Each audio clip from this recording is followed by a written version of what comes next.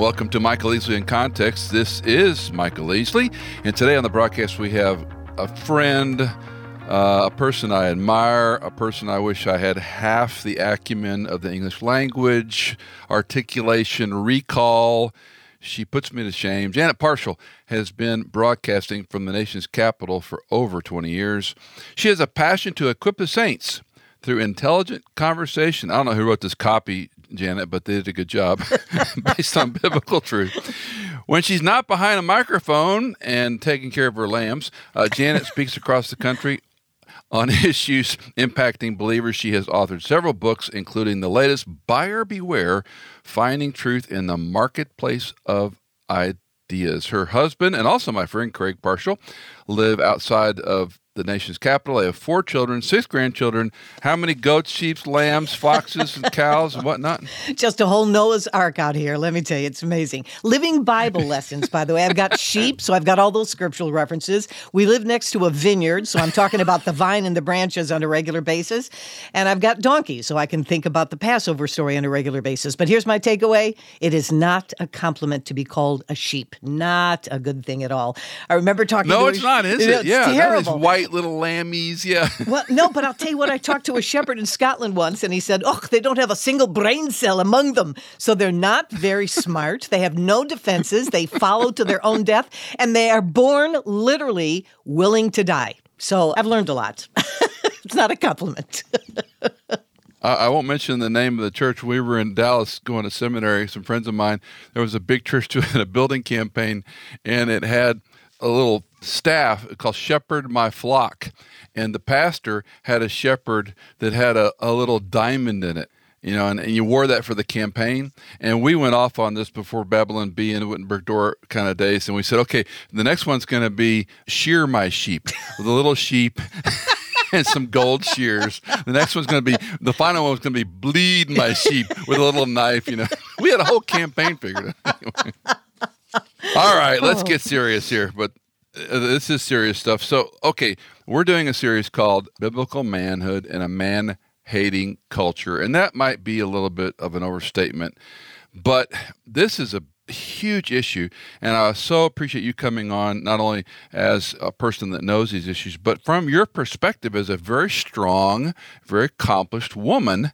You've had to navigate this in a unique way, but let me give a little bit of a premise and observation, and we'll go back and forth, obviously, and then I got about 10 questions for you. So when we think about egalitarian versus complementarian, which for our listeners, egalitarian simply is equal value, equal role. Complementarian, equal value, distinct role. A bit of an oversimplification, but it gets us started. You and I remember Paul Jewett's book, Man is Male and Female. And that came out in the mid-'70s and blew up the seminary world. He pushed later for the ordination of women. And then we have these interesting names, Scanzoni and Hardesty. Mm-hmm. Their books all were meant to be was about biblical feminism. And they've gone completely, pro-LGBTQ, all that kind of stuff. Along the way, the Danvers Statement, which was done in Danvers, Connecticut, there go the name, and had a list of people that you and I know, and some are with the Lord.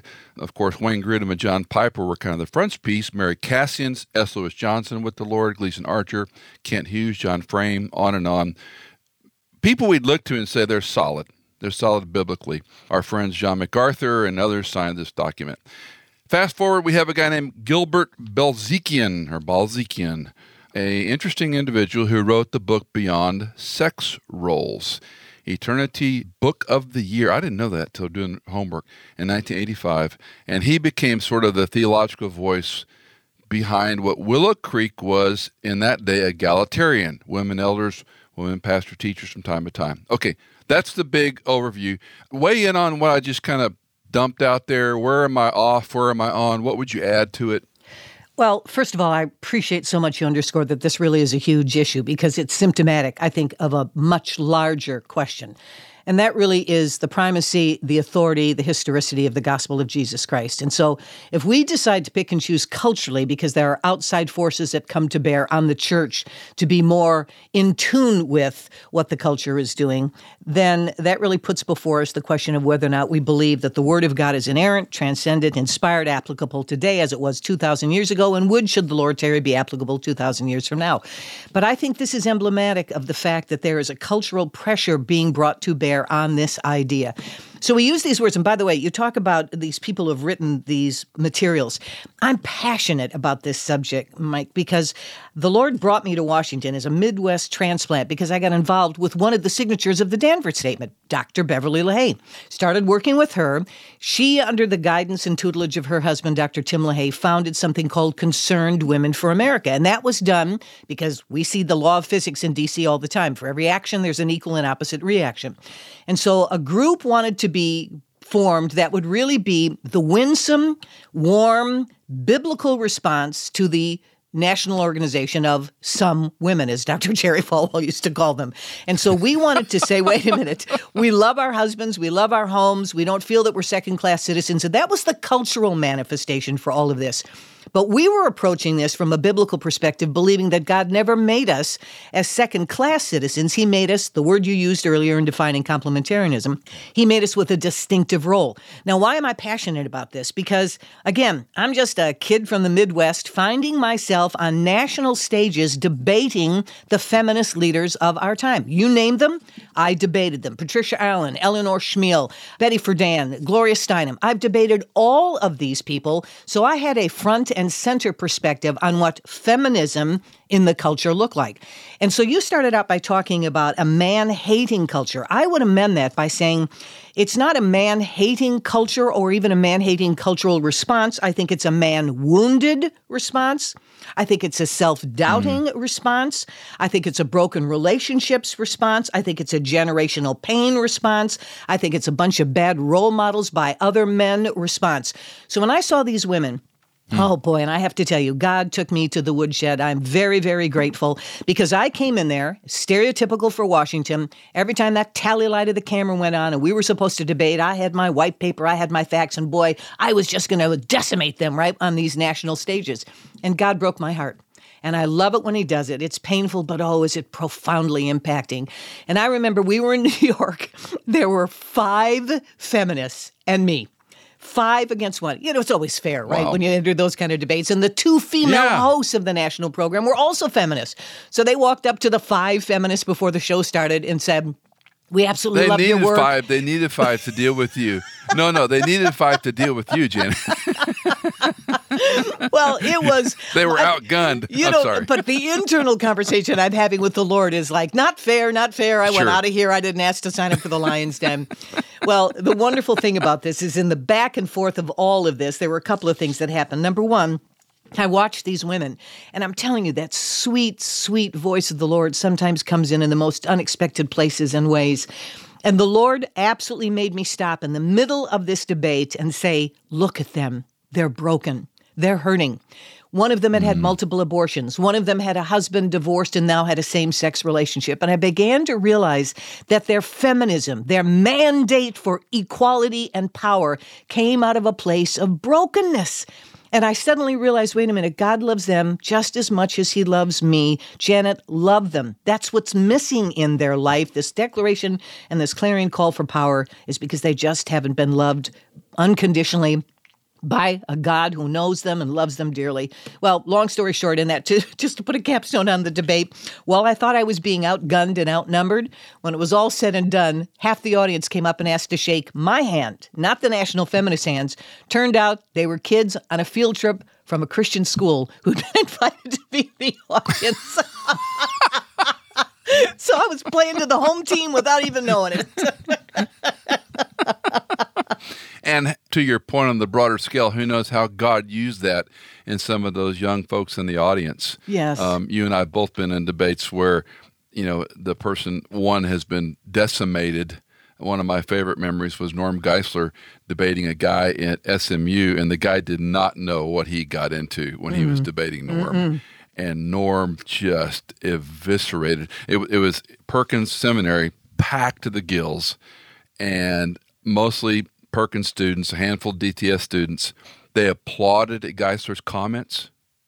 They cheered at Geisler. Geisler won the thing hands down by any measure. When it was over, Janet, Norm walks over to this professor, whom I will not name, held his forearm in hand, and I heard later from Dr. Frederick Howe, he told him, this isn't personal. We're talking about facts. Yeah. I care about you as an individual. Mm-hmm. I love you as an individual. I'd be glad to talk anytime you want. Yes. Wow. Not unlike your experience. These are people that God made in his image who have some, very challenging experiences. Yeah. Well, let's jump into my questions, and I appreciate already your clarification and helping me see some things better. So first of all, I think you've already answered it. Is it over the top to say culture is man-hating? I'm not sure. If hate is the outward manifestation, I'm much more interested in the genesis of where that comes from. If it's hate, I do really believe to the marrow of my bones, Michael, that this comes from a place of wounding. And I use that experientially, my observations, and seeing these women, that anger on the outside, yes, it masquerades on the stage of life as a clarion demand for equality in power. They would shout, equal pay for equal work. Any person with a brain between their ears says, if two people are equally qualified for the same job, they should both get the same pay. By the way, historical fact, that legislation was passed by a male-dominated Congress.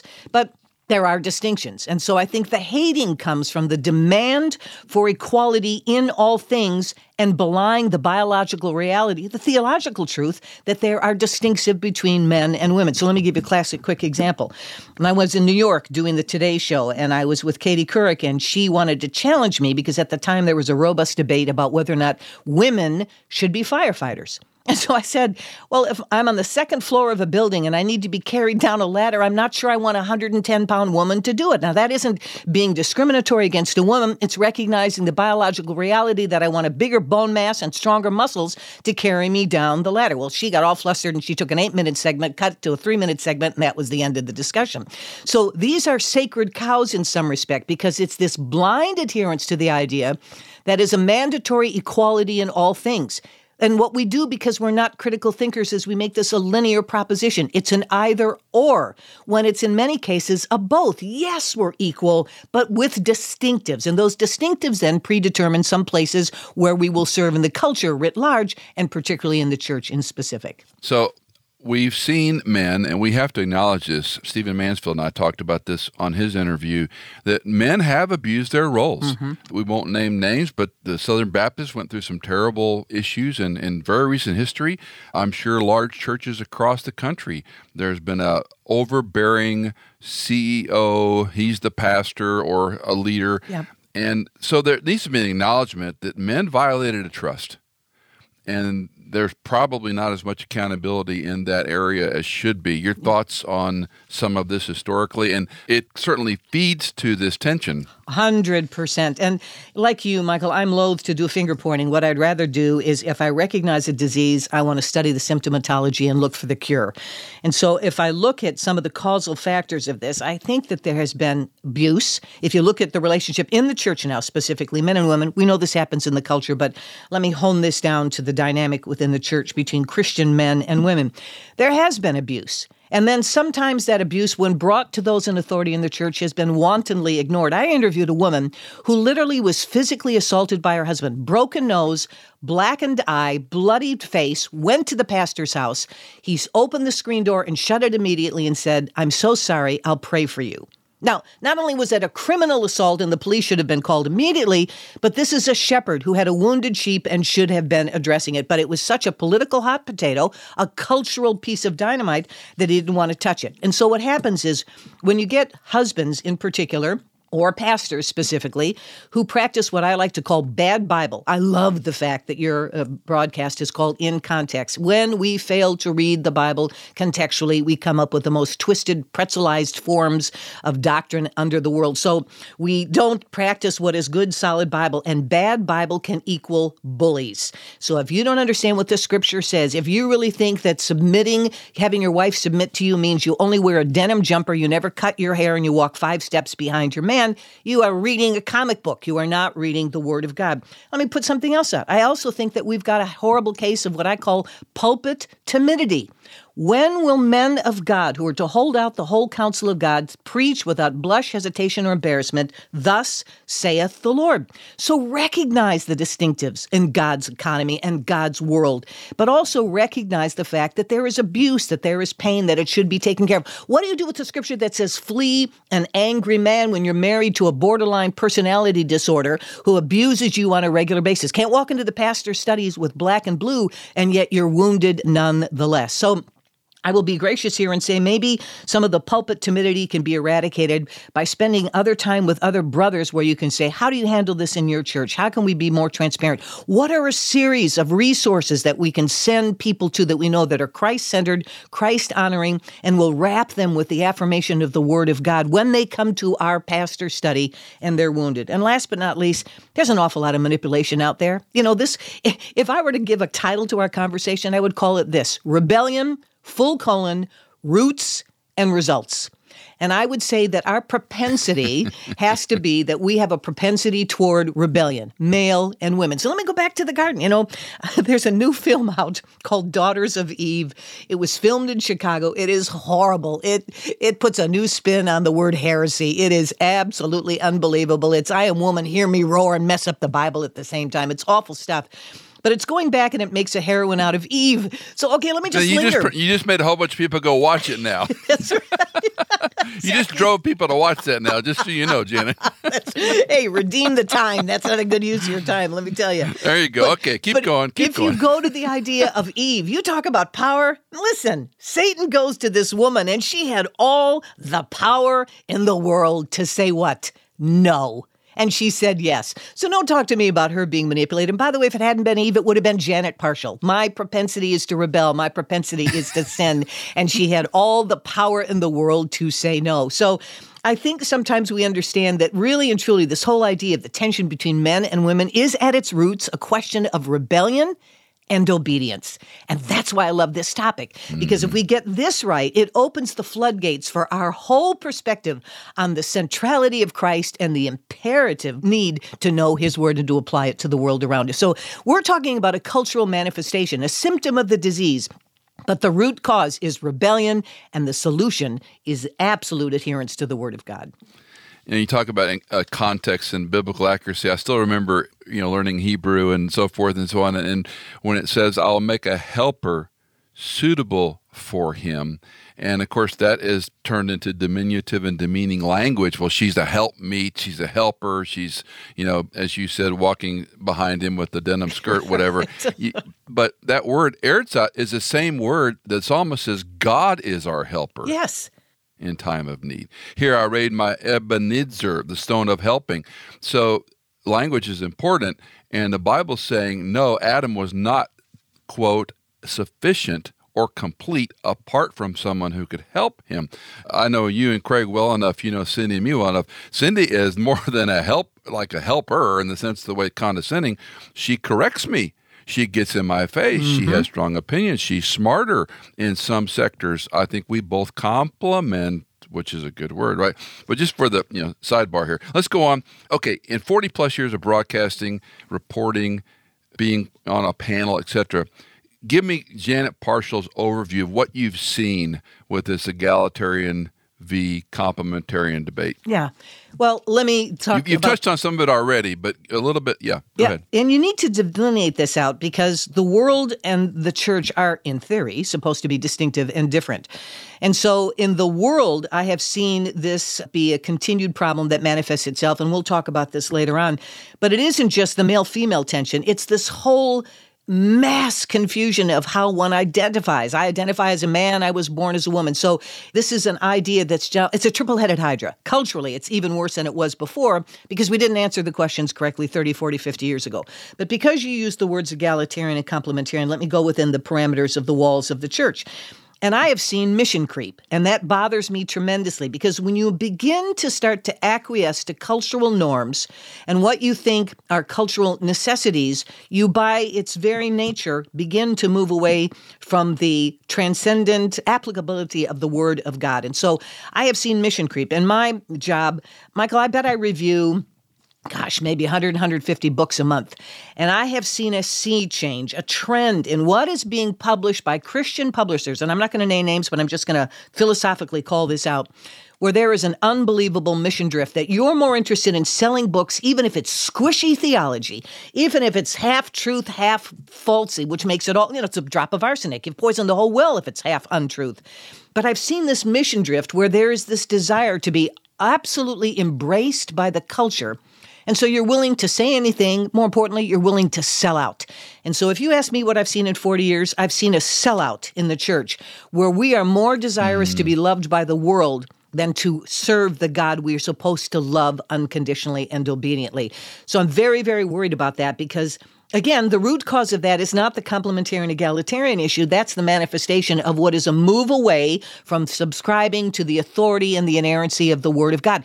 That's a huge issue. And listen, I had a caller call me on the show the other day, and I love it when a caller goes, I stumbled on your show accidentally, and I go, yes, there's always accidents in God's economy. Swim a little closer to my microphone. I just love that. Precious kid, and he was sincere.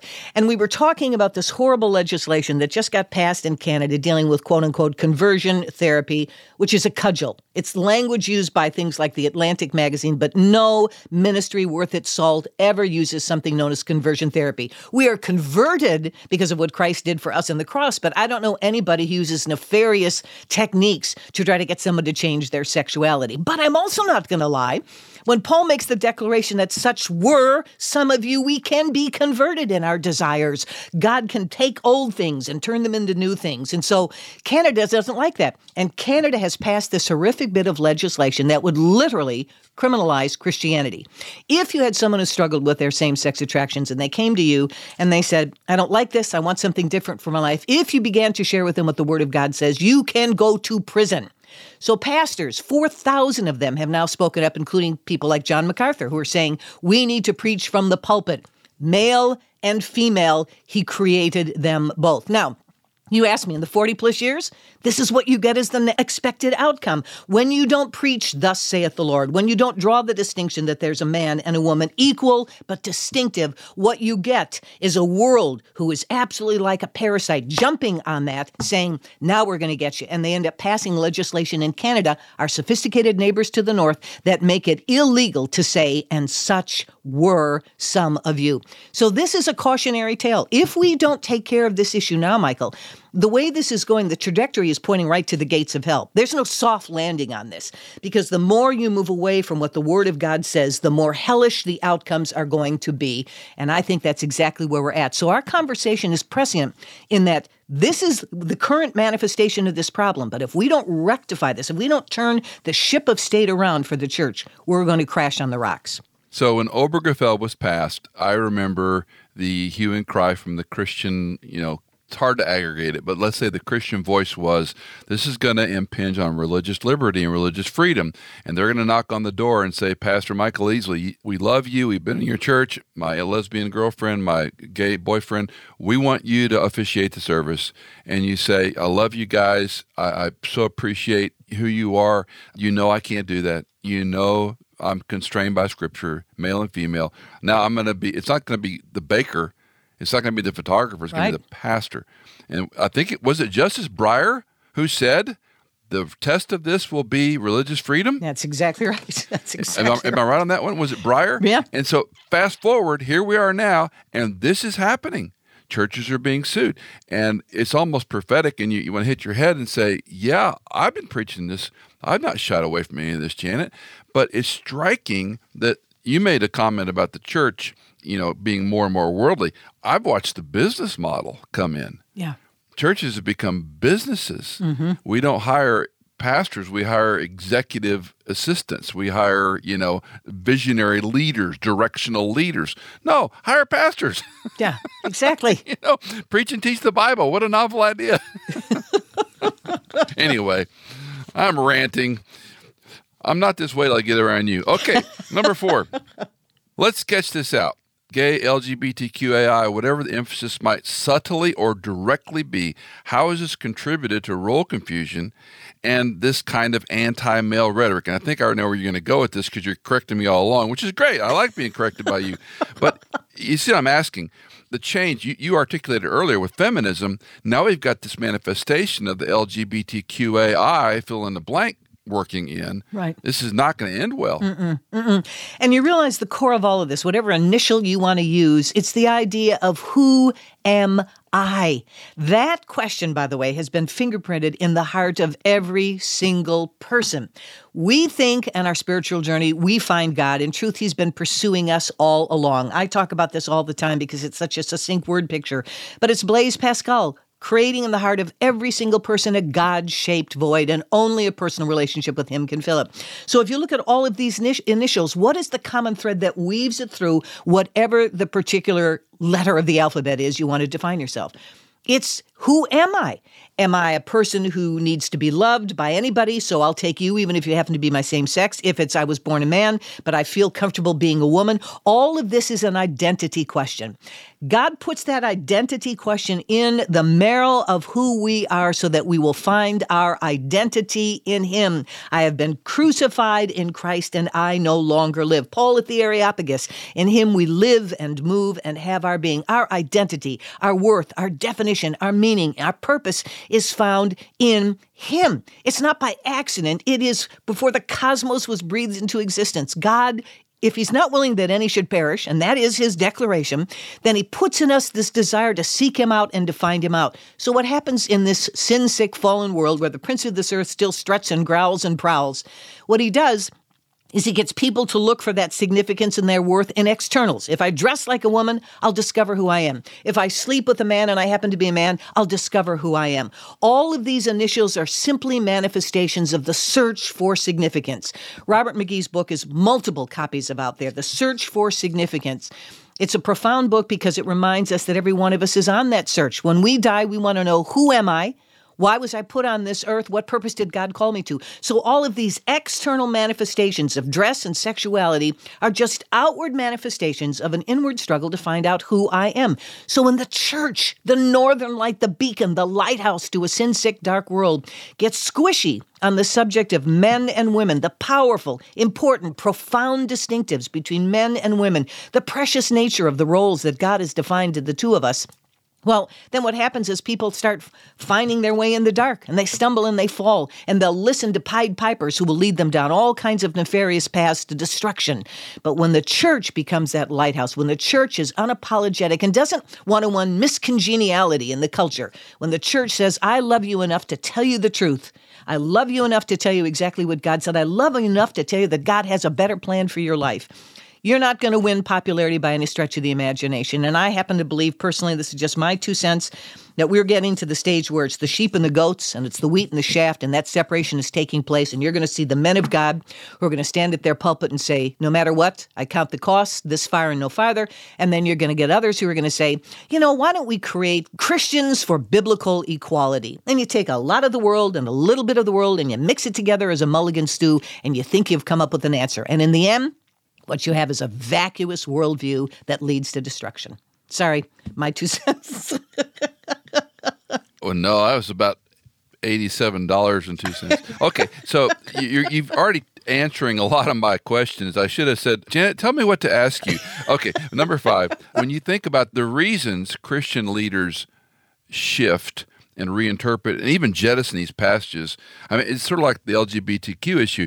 Well, there's 6 key passages that are taken out of context. No, they're not taken out of context. You don't like those 6 passages. But so we say Paul's a misogynist, or I heard a professor from a school we both know say the church was too Pauline one time and about threw up in my mouth. But that's how they get around this. They say, well, wait a minute, that's Paul, and you can't go so far, so they redact Paul. And again, I guess I'm asking you a question you already addressed. The average church, the average guy who's trying to be a good pastor, be a good husband, whatever, why does he get sucked into this to begin with? And why does he start buying the the new, flavor of the month. Okay, I guess we shouldn't talk about those passages. Yep. We shouldn't talk about male and female. Yep. Well, there are a couple of things that come to mind. Let me go to the second part of your question first. I don't know. Maybe it's because we have an alienation of affections, if I can use a phrase out of the law. Maybe we're more interested and having the world accept us. I mean, it goes back to what I was saying before about the search for significance. Who wants to be marginalized? You and I remember being in this town when the major newspaper, the Washington Post, called us poor, uneducated, and easy to command. Now, in truth, we give them a lot of material to work with sometimes, so I get it. And to their credit, they eventually retracted that. But the bottom line is, I think there is this idea that maybe if I can straddle both worlds. I mean, we forget Augustine's idea that it's the city of God and it's the city of man. And we have rules for deportment in the city of man, and we anticipate our eternal salvation and permanent mailing address in the city of God. But I think if you think that you're going to somehow please man and please God, you've missed Sunday School 101. There's going to have to be a distinctive because there's a point where the roads part. And they cannot go in parallel paths. And what we're seeing are people who are squeezing these two roads together, thinking that somehow you can straddle the world and the word and you can make sense out of it. So I think it's a love affair. I think you have to decide, what are you interested in? Are you interested in serving the God who gave his son for us? Unconditionally, willingly, had your name on his lips when he breathed his last? Or do you want to make sure that you get picked up by the New York Times? I'll give a quick example on that. When I've discovered in Washington that the minute you question God, doubt God, or write against God, you're guaranteed a slot on a Sunday morning talk show or some kind of a platform on one of the major networks. CNN comes to mind immediately. Or one of those books that you talked about before on the idea of writing the book about what it means to be a biblical feminist, which, by the way, is what I call an oxymoron. It's like a jumbo shrimp. I don't know how you can be a biblical feminist, but that's another conversation. The minute you do that, you can find yourself being written up with warm, fuzzy words in magazines like The New Yorker. Now, I would say this to my fellow brothers and sisters. If The New Yorker magazine is going to platform you in a positive way, that's a red flag, okay? That's the journal for Babylon. If they're going to say, boy, I really applaud what you're writing, something's wrong with your theology, so we need to go back to the drawing board. So that's that first part. The second part is, to the person, good apologetics really is more about asking questions and it's giving answers.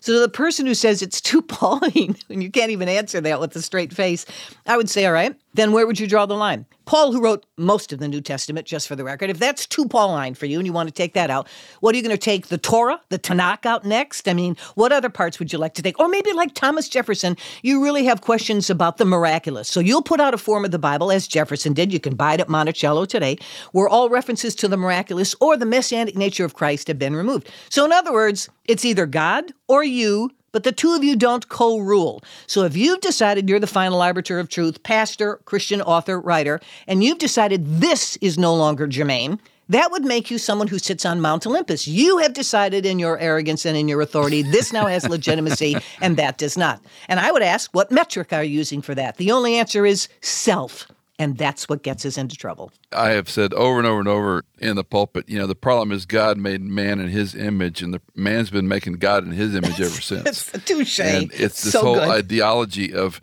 I can't love a God who, I can't believe in a God that. Well, you've just made yourself God. Absolutely. And it's just striking. Wait a minute, I need to interview. Okay, have you, Janet Parshall, personally felt criticism and attack in this area? Now, because it's just you and me talking and nobody's listening, I'll just share some secrets with you. Oh, yes. To this day, I will get mail from people that say you're a woman, you should not be on the radio. Now, I'm not quite sure. That must be in First Maccabees Really? somewhere. Yes, I kid you not. And I understand what the siren song is to some in the church, because the world is wooing you with this. Janet, there should be an equal place. Janet, you shouldn't have to deal with it. And you're going, yeah, there's warm fuzzies. I'm running toward that. I mean, I had someone, let me not say names, because my mama said discretion is the better part of valor. So I will speak in the philosophical as opposed to specificity. But there was an organization that I was called to be the chairman of. And there was actually pushback at one point because they said, well, we've looked at the bylaws in the Constitution and the pronoun is he, so therefore it really doesn't open the door for a she to be the chairman of the organization. And I thought, oh, okay, well, this is going to be interesting. So here's what I tell my daughters. The problem is real. The response has been wrong. So I actually understand where some of this wounding comes from. When someone says to a woman in the world, you can't be the president of Pepsi because you're a woman, I get that. When someone says you can't fly for United because you're a woman, I understand where that anger comes from. When someone says to somebody in the church, you may never contribute the gifts that God has given you to this church, I understand where that comes from. So I don't want to finger point. I want to move beyond that. The time is short. Jesus is coming soon. Let's find the solution on this. And so the problem, as I said before, is real, but I think the solutions have been horrible. It isn't about #MeToo. Yes, there's real abuse out there, but in that particular area, as an example, and I'm going to be transparent with you, it's the only area of the law where you're guilty until proven innocent, as opposed to innocent until proven guilty. Boom. All you have to do is slap that moniker on somebody, and there are horribly real cases of abuse out there. But now, in the court of public opinion, your gallows are built, you're hung from the neck until dead. Oh, and then we'll get to the court to find out whether or not it really happened. So again, problems are real. The response has been wrong. Here's a wonderful opportunity, Michael, for the church to lead, not abdicate, not acquiesce, not to fall in love with the world, but to really be a beacon of light and hope in a sin-sick, fallen world. I remember when the so-called Blue Book first came out, Piper and Grudem edited, and that became such a good text for so many of us. And I remember at the church where we were in Northern Virginia, we actually drafted a Rolls paper over about 18 months. As you know, nothing happens quickly in Washington, right. D.C.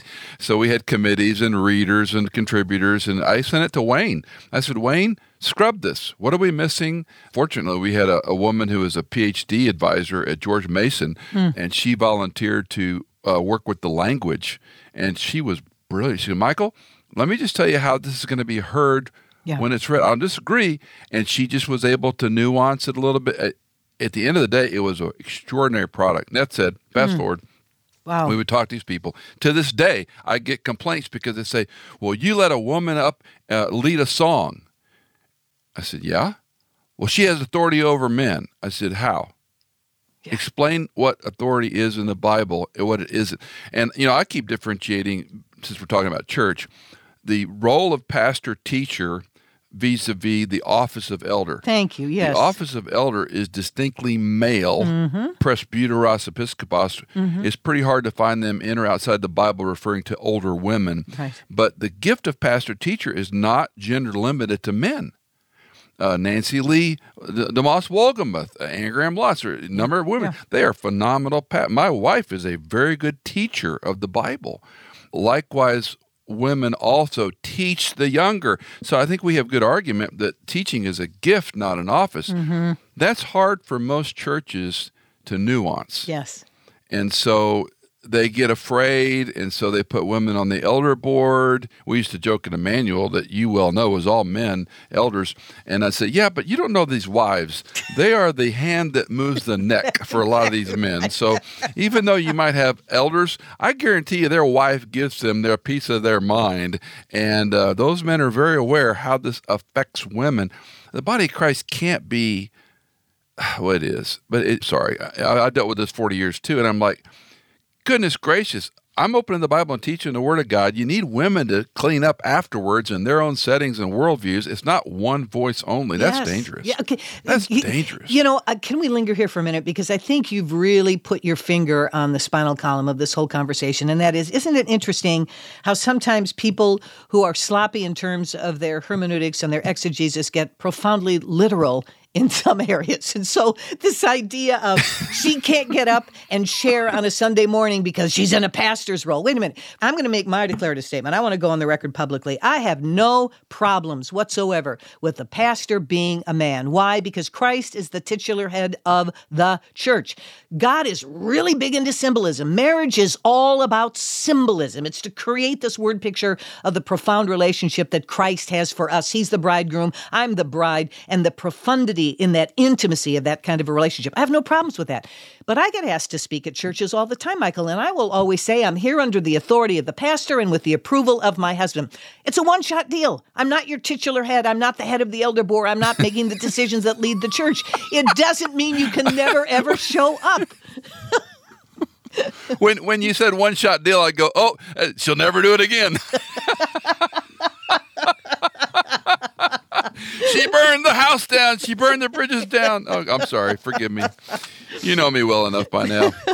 Well, but here's the thing. We were at Emmanuel, and we have a mutual friend, Barbara, and she deals with MS, and she's one of those people you take your shoes off when you're around Barbara. Mm.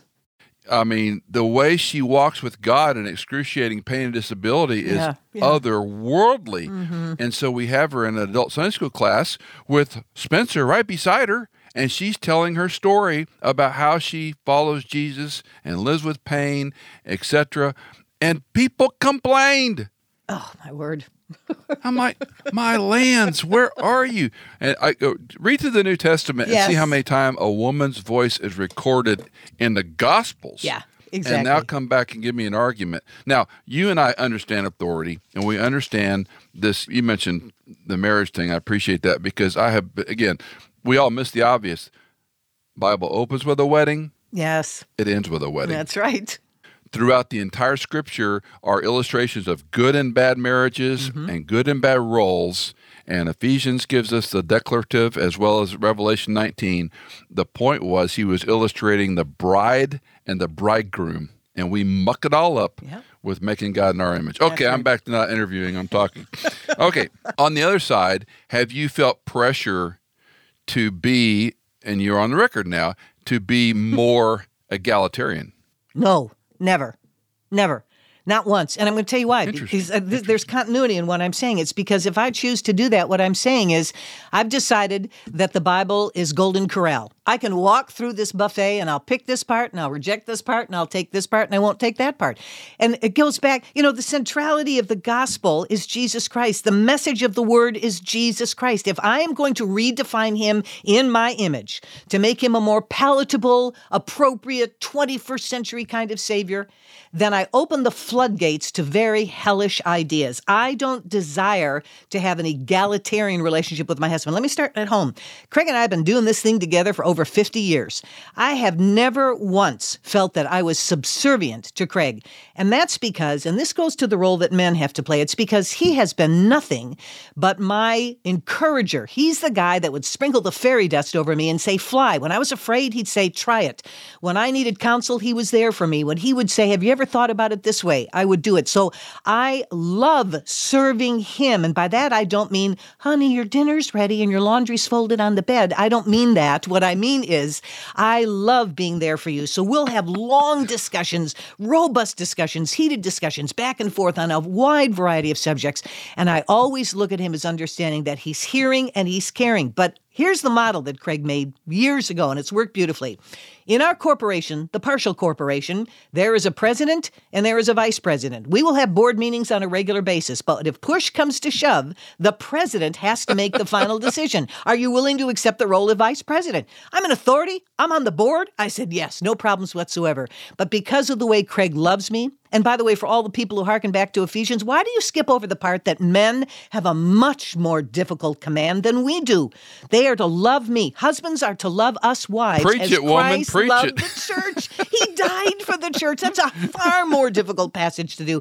But I want to serve Craig in a complementarian fashion because of the way that he loves me. So this goes back to your causal questions when we started our conversation.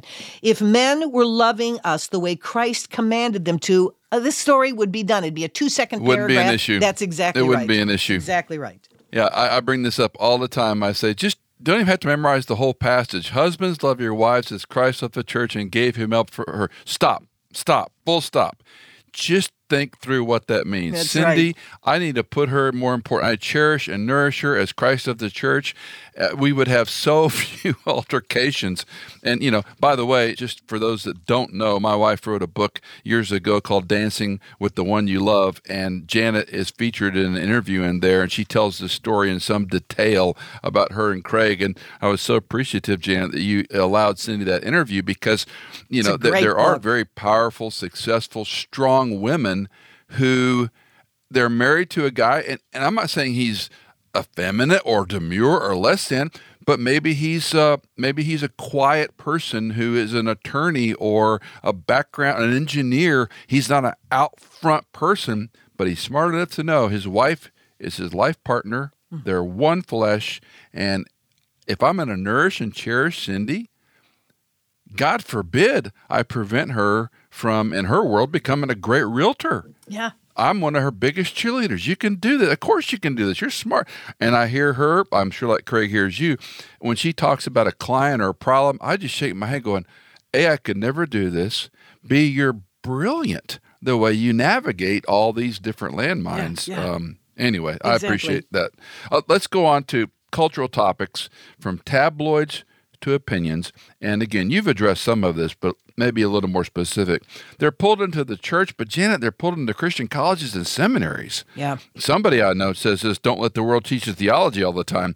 But, what happened in your estimation, and again, you may perhaps have already answered it, but maybe expand on it. Why did churches, and more particular Bible colleges and seminaries, cave to this issue? Yeah. And I'm saying this issue, it's sort of the feminist issue, it gets gummy. A lot of these things are tentacled together. Yes. But they've caved. Yeah. They don't have the courage to say, who was the guy in Chicago, was it a Lutheran seminary or professor, who said, we're not a child care center for your kid? So, gosh, you're the one with the mind. I'm talking about. He was in Chicago, and they were talking about the safe spaces and all this nonsense. And he said, we're not a nursery. But the evangelical seminaries are all capitulating. It's true. Help me. So a couple of things. Number one, I'm going to contextualize this, and that is I don't know when Jesus is going to return. I woke up this morning one day closer than yesterday. Should he tarry? Tomorrow I'll be one day closer than I was today. So if I'm going to look at that eschatological timeline, I have this roadmap that says, listen, you got to watch the storms, okay? Got to be a good farmer, got to be a good sailor. Things are going to get rough. One of the things that's going to happen is we're going to see lawlessness. We're going to hear people who are going to want stuff that tickles their ears. We're not going to love sound doctrine anymore.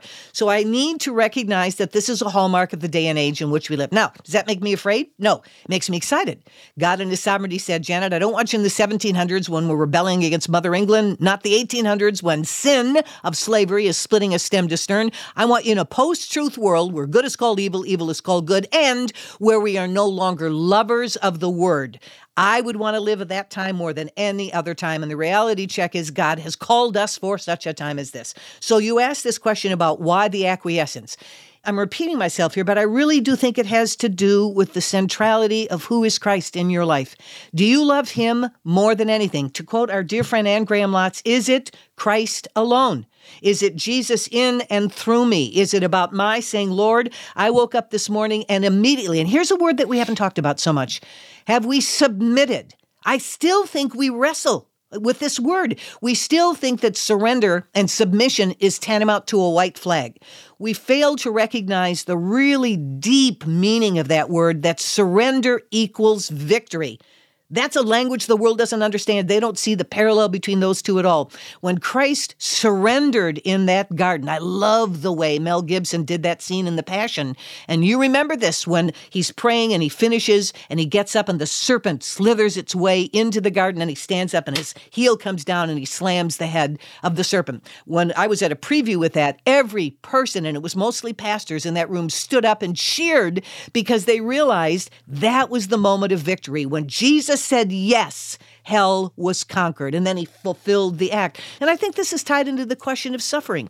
Those are biggies that we really are avoiding in a sensate world, in a post-truth world. We don't want to tackle the issues that have been asked for the ages, the question of suffering, the question of submission, of whether or not victory and submission can be used in the same sentence. So why do we see this acquiescence? Because I think it's a fear of submission. If I submit totally and completely and immerse myself absolutely without any hesitation into what the Word of God has to say, that comes with a cost.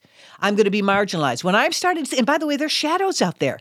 When you're starting to see people get prosecuted for meeting in church when the state government says you can't, when you see people getting prosecuted because they're not going to acquiesce and give up their First Amendment rights and somehow endorse through their speech, whether it's photography or flowers or cakes, that they're endorsing something that God calls anathema, there is a price to be paid. And I think what's happening is we sheep are looking around and we're going, I don't know. That might be a hefty cost. I'm not sure I want to pay that. I know if I plant my feet in both parts of the world and the Word, if I acquiesce, if I decide on a Christian campus to have a gay and lesbian club explain this to me, that somehow I'm going to win friends and influence people. No, what you've done is you've absolutely bought a lie, and you've actually told someone that there's a way that seemeth right unto death, but you do not understand that you've opened the door to death when you affirm what God says no. So, where are we at? This is what I say on the air all the time, and I'm not sure I please people when I say it. I am saying declaratively, where I sit, right outside of Babylon,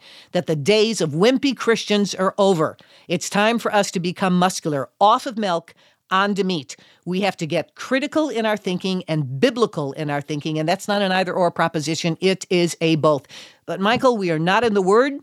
We love the world. We're afraid of reprisals and punishment and marginalization. And the outcome of all of that is, I'm going to get real sloppy in my thinking in terms of that primary issue. Listen, if this issue of men and women wasn't important, how come it shows up at the beginning of the book?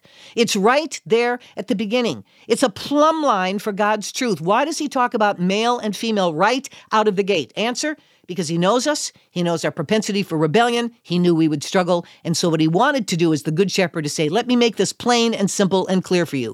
What we've done, and you said it beautifully before, was it's either a God of our own creation or it's submission to the God of the universe. It's an either-or proposition. You're a strong, smart, outspoken person. What are we missing, Janet? Again, some of this you've already touched on, but land a plane for me in the sense as, is it we need to get the pulpits back being more clearly on the roles of men and women? Is it, fill in the blank? Help me out here. How do we get people? And I'm a bit of a, no, I am Eeyore. I am half empty. I think it's the sky is falling and we're done as a country. That being said, how do we stop it from getting worse? Or do you think there are specific things that will truly make a difference to get people back to a biblical foundation, away from the way the culture has infiltrated the church, the seminary, the Bible college?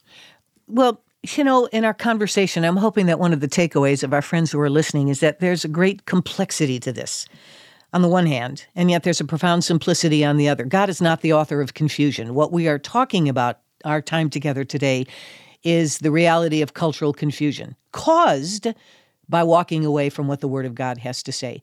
So I think there has to be a multiphasic response to this. Number one, it sounds so simplistic, but honestly, Michael, I believe to the marrow of my bones there is a winnowing, and there is going to be a separation, and there are going to be those who just absolutely drift away with the culture. And they're going to do it because they want temporal affirmation rather than that eternal confirmation. That well done, thou good and faithful servant, comes at a price. It means you have to say no to the world sometimes because you've said yes to the Word. Now, the takeaway on that is that here's what I take comfort in. There will always be a remnant. There were David's men. There were those people who said no. There were the men of Daniel's time who said no. There will always be those who say no. I'm going to adhere to the Word of God, unashamed of the gospel of Jesus Christ, pay the cost, whatever it may be. This is why I have so many conversations about the persecuted church. We don't know what persecution is in this country, and yet our brothers and sisters, when they raise their hand and say, yes, Lord, understand it's tantamount to signing their own death sentence. We don't have a point of reference for that yet. Will that day come? Only the Lord knows. But I do think the shadows are beginning to be cast over the Lamb. So I'm taking great comfort in knowing that there will be a remnant. So to those who are the mighty men of God, who will not acquiesce, who will not retreat, I would say stay the course. Hold out the word of light. Hold fast to that which is good. Everything it tells us in the Scripture.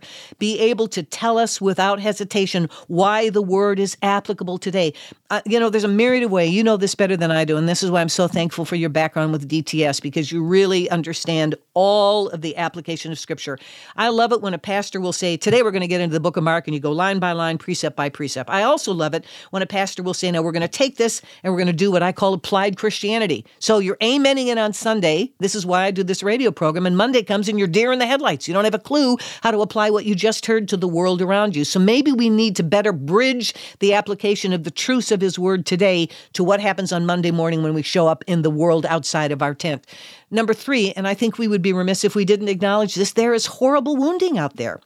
There has to be some mea culpas. There's some sorries. There has to be, and dear love and respect for our shepherds, we need you desperately. Get some training. When someone says that they're abused, don't start by saying you have too much sin in your life, you're unconfessed, you haven't been submissive. How about starting up by saying, let's start with the premise that maybe there's some legitimacy here. When the wounds of a narcissist are meted out against a wife, she's not going to come in with a black eye or a bruised nose. That doesn't mean she's not wounded.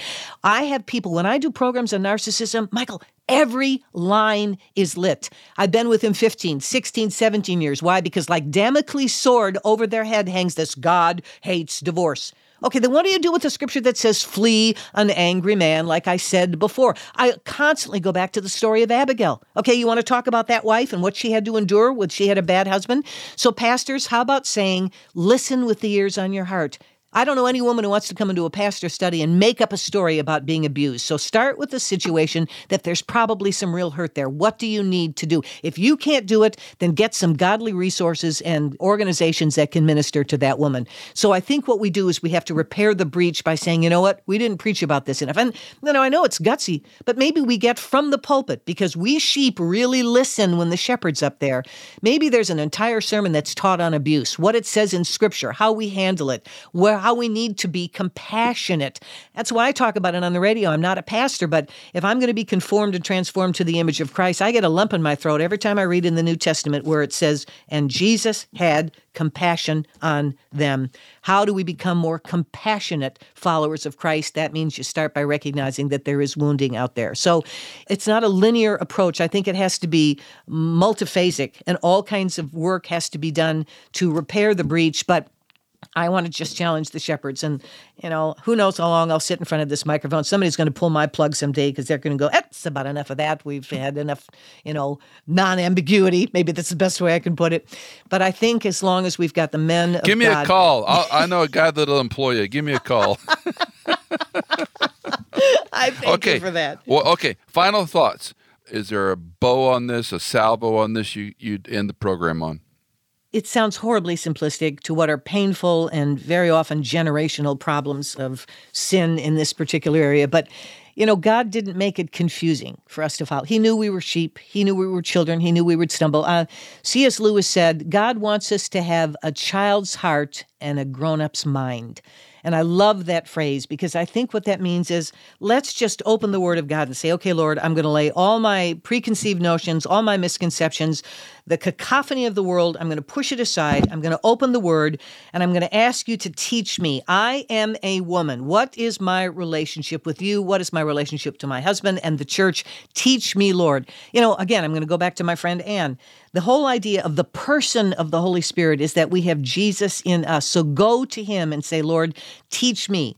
And I would say, if men would love their wives the way that Scripture teaches them to, problem solved. If women would love their husbands the way Scripture teaches us to, problem solved. I would say to the pastors, just open up your heart and mind. When somebody comes up and they're going to share their testimony on a Sunday morning, they're not the head of the church. You're letting them know that their role is distinctive.